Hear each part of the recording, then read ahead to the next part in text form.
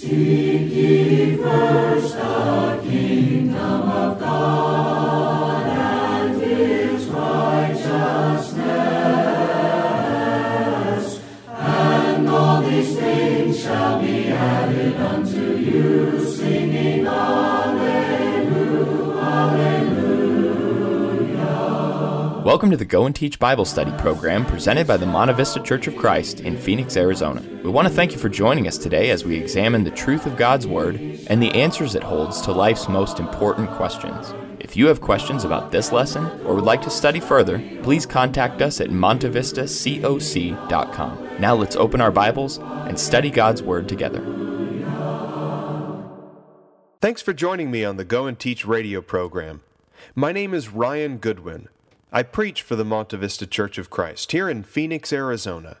If you have a Bible handy, open up to the book of Philippians. You'll find it in the New Testament. It's a fairly short book, but it's packed with great lessons.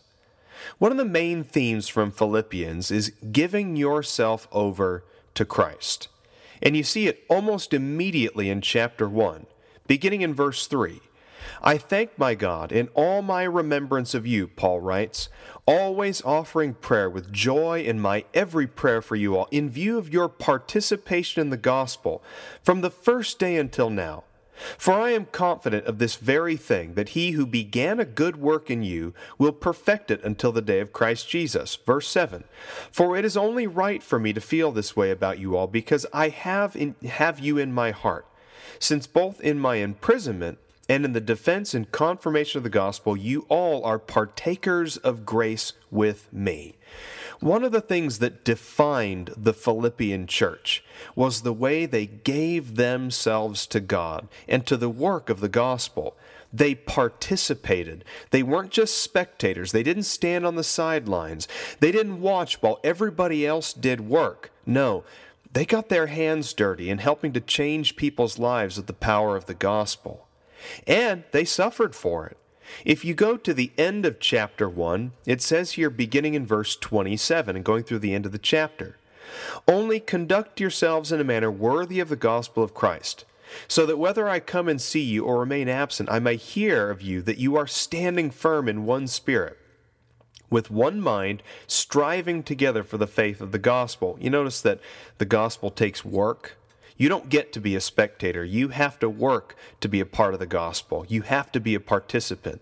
In no way alarmed, he says in verse 28, by your opponents, which is a sign of destruction for them, but of salvation for you, and that too from God. Verse 29, for to you it has been granted for Christ's sake, not only to believe in him, but also to suffer for his sake, experiencing the same conflict which you saw in me, and now here to be in me.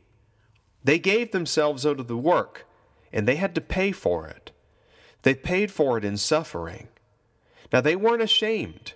They weren't ashamed of the fact they had to suffer for the sake of the gospel. Sadly, though, even among many Christians today, we don't see that same unselfishness.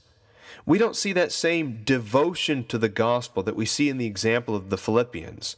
Certainly, I don't think this is just a today problem, but it's hard not to be a commentator on your own generation. Many people today just have an I've got mine attitude. There's a tendency to be all right with the world around you as long as you just have what you want. If I have a decent job or a respectable family or passable intelligence or decent looks, and if I have enough friends, then why should I be involved in anything bigger than myself?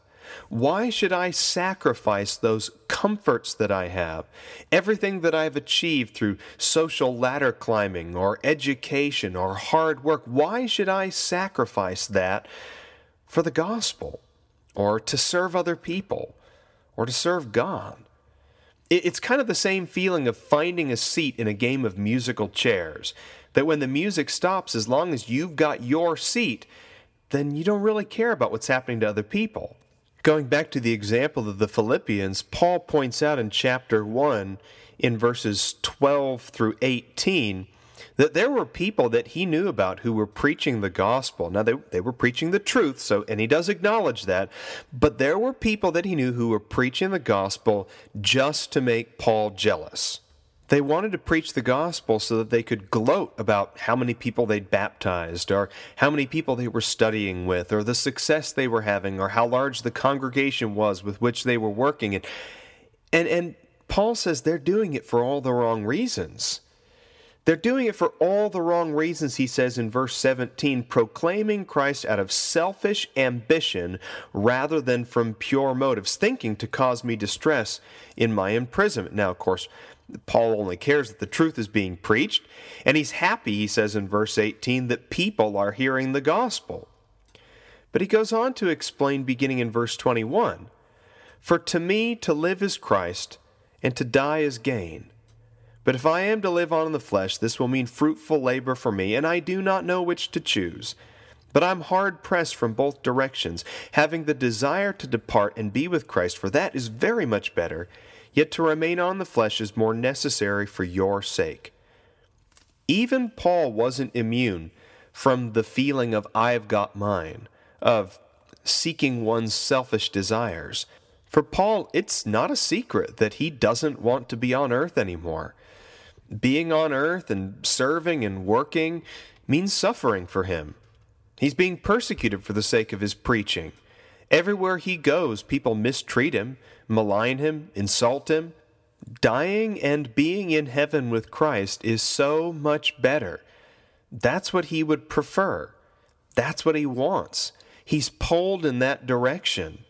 For him, being done with all the work, being done with all the suffering, being done with the persecution, being done with people's pettiness, people's prejudice, people's anger, people's fury and their wrath, being done with all that and putting it behind him and just being with Christ in the afterlife, that's so much more preferable to him. But he says, if I stay, I know I'll get good work done. And I know that people need me. And I know that God needs me here. So if I'm supposed to stay, then I'll stay, and I'll keep working. Those are the words of a man who has fully, who has totally, who has wholly given his life to God. It's not his life anymore. It's God's life. Go back to the book of Galatians and notice the way he puts it here in Galatians chapter 2 and verse 20.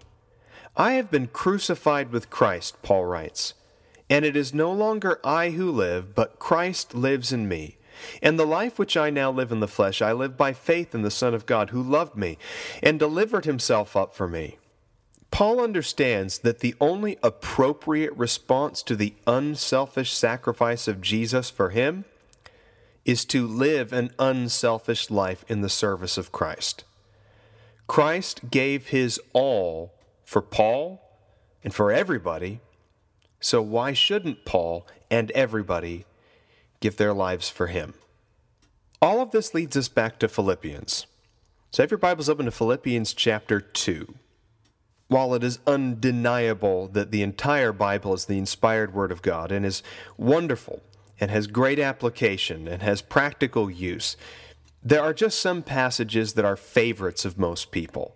You've got Psalm 23 or Romans 8 or what Jesus preached in the Sermon on the Mount, the Beatitudes, for example, in Matthew chapter 5.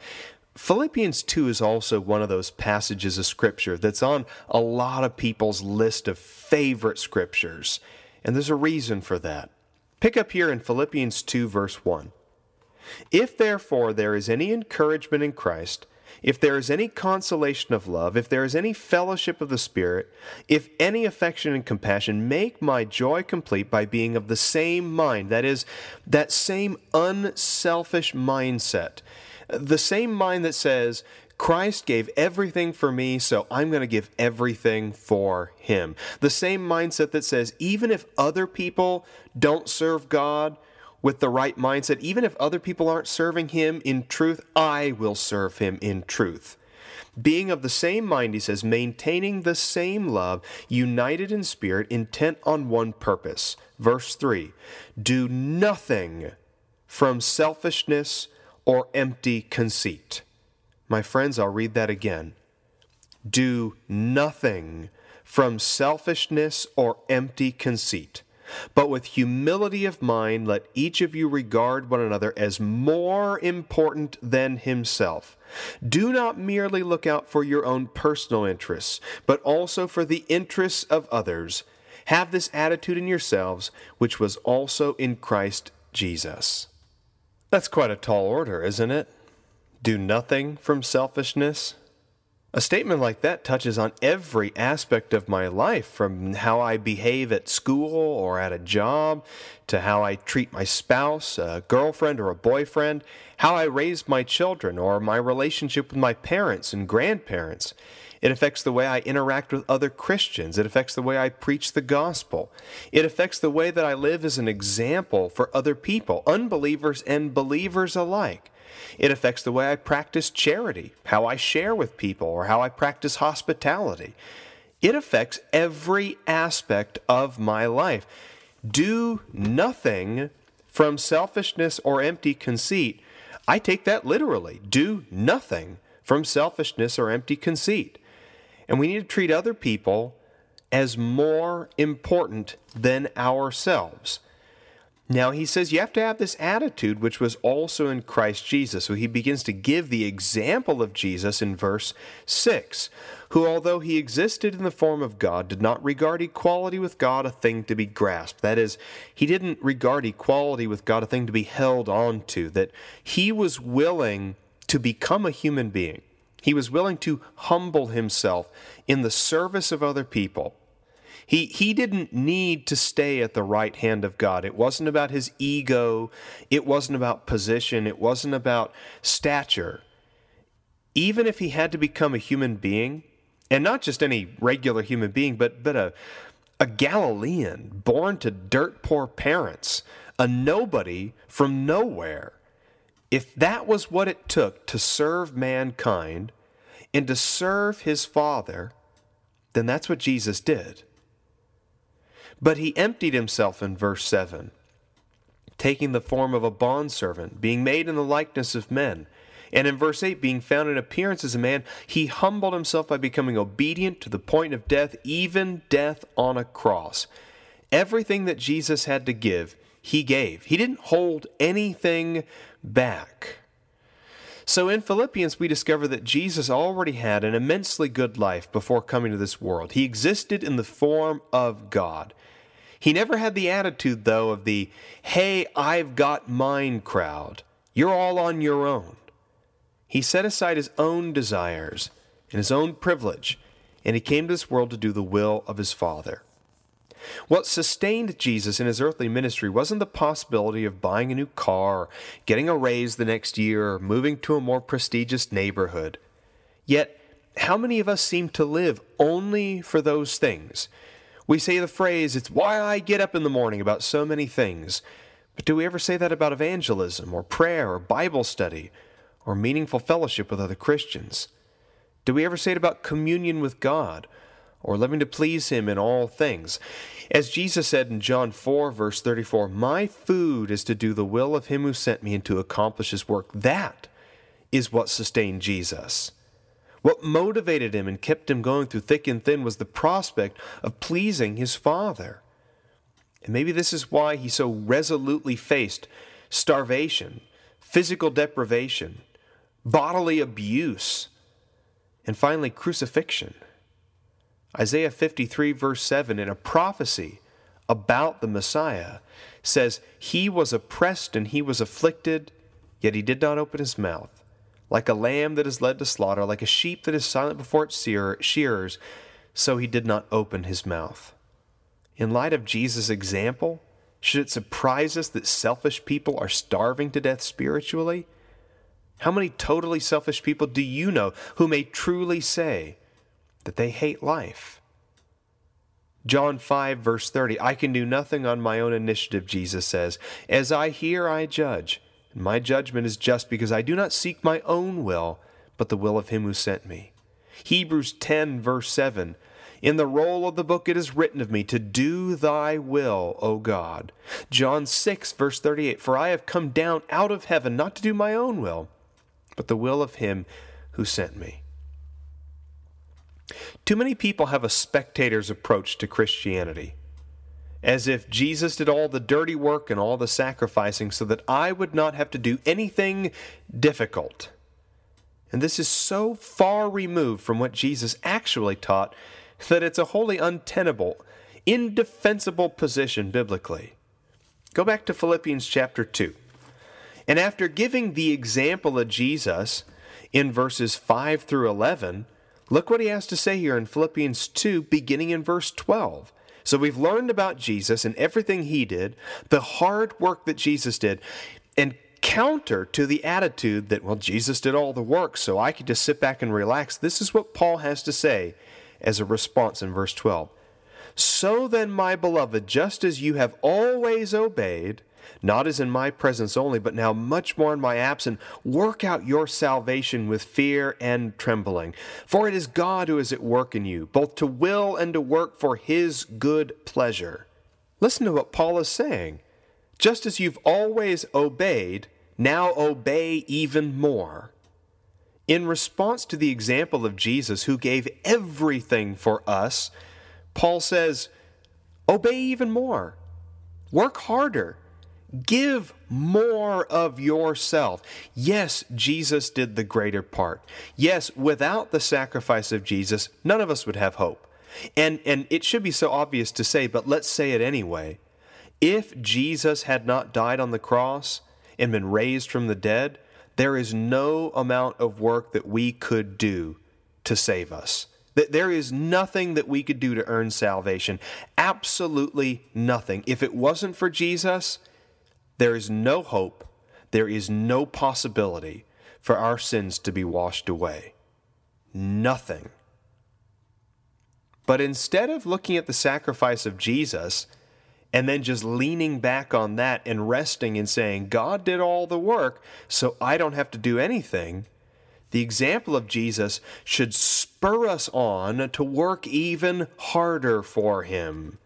Verse 14 of Philippians 2, do all things without grumbling and disputing. Don't whine and complain just because there's work set out for you.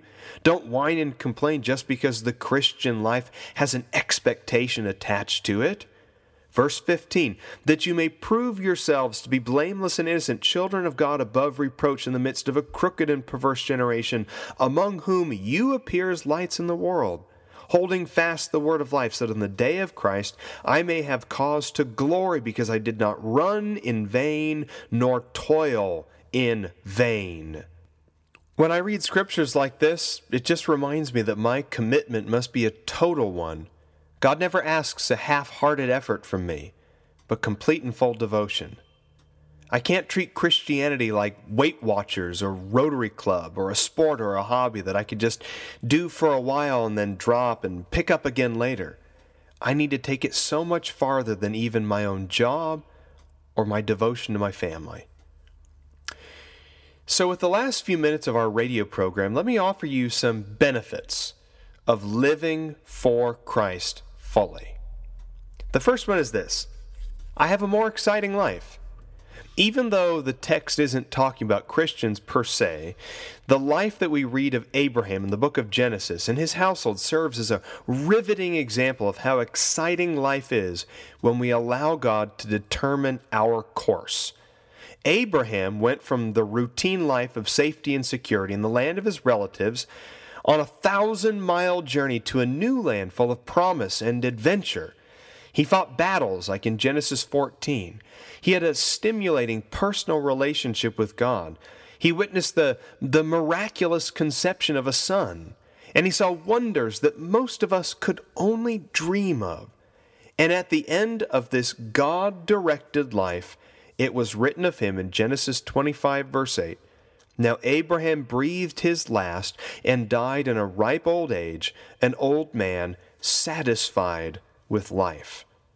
For everything else that he may have lacked from time to time, Abraham could never say that his life was unexciting or unsatisfying. Yet most of us seem to be bored and uninterested in the richness and adventures of the saintly life. Number 2, A life that you fully give to Christ is a life that you will not despise. Luke 9 verse 24 says, "For whoever wishes to save his life shall lose it." There are no exceptions to this rule, my friends. Live for yourself, and you'll lose life. Selfish people end up saying things like, "I hate life," or "I don't feel like there's a point to it all." When you walk a little further in the book of Hebrews, in Hebrews chapter 11, you notice that all these great men and women of faith who lived for God had lives that they could be proud of. Their accomplishments were often made with eternity in mind. They served higher ideals than their fleshly contemporaries. Abel, Joseph, Rahab, David, and all the others didn't have much to regret from their lives. The writer notes that all these people were looking for something more meaningful than flesh, gold, or worldly prestige. Like it says in Hebrews 11 verse 16, "As it is they desire a better country, that is, a heavenly one. Therefore God is not ashamed to be called their God, for he's prepared a city for them." Number 3, a life that you give fully to God is a life that is for a cause bigger than anything worldly. There are so many causes that we live for that actually have very little to offer us. Money is one example. Like 1 Timothy chapter 6 says, "Those who want to get rich fall into temptation and a snare, and many foolish and harmful desires which plunge men into ruin and destruction."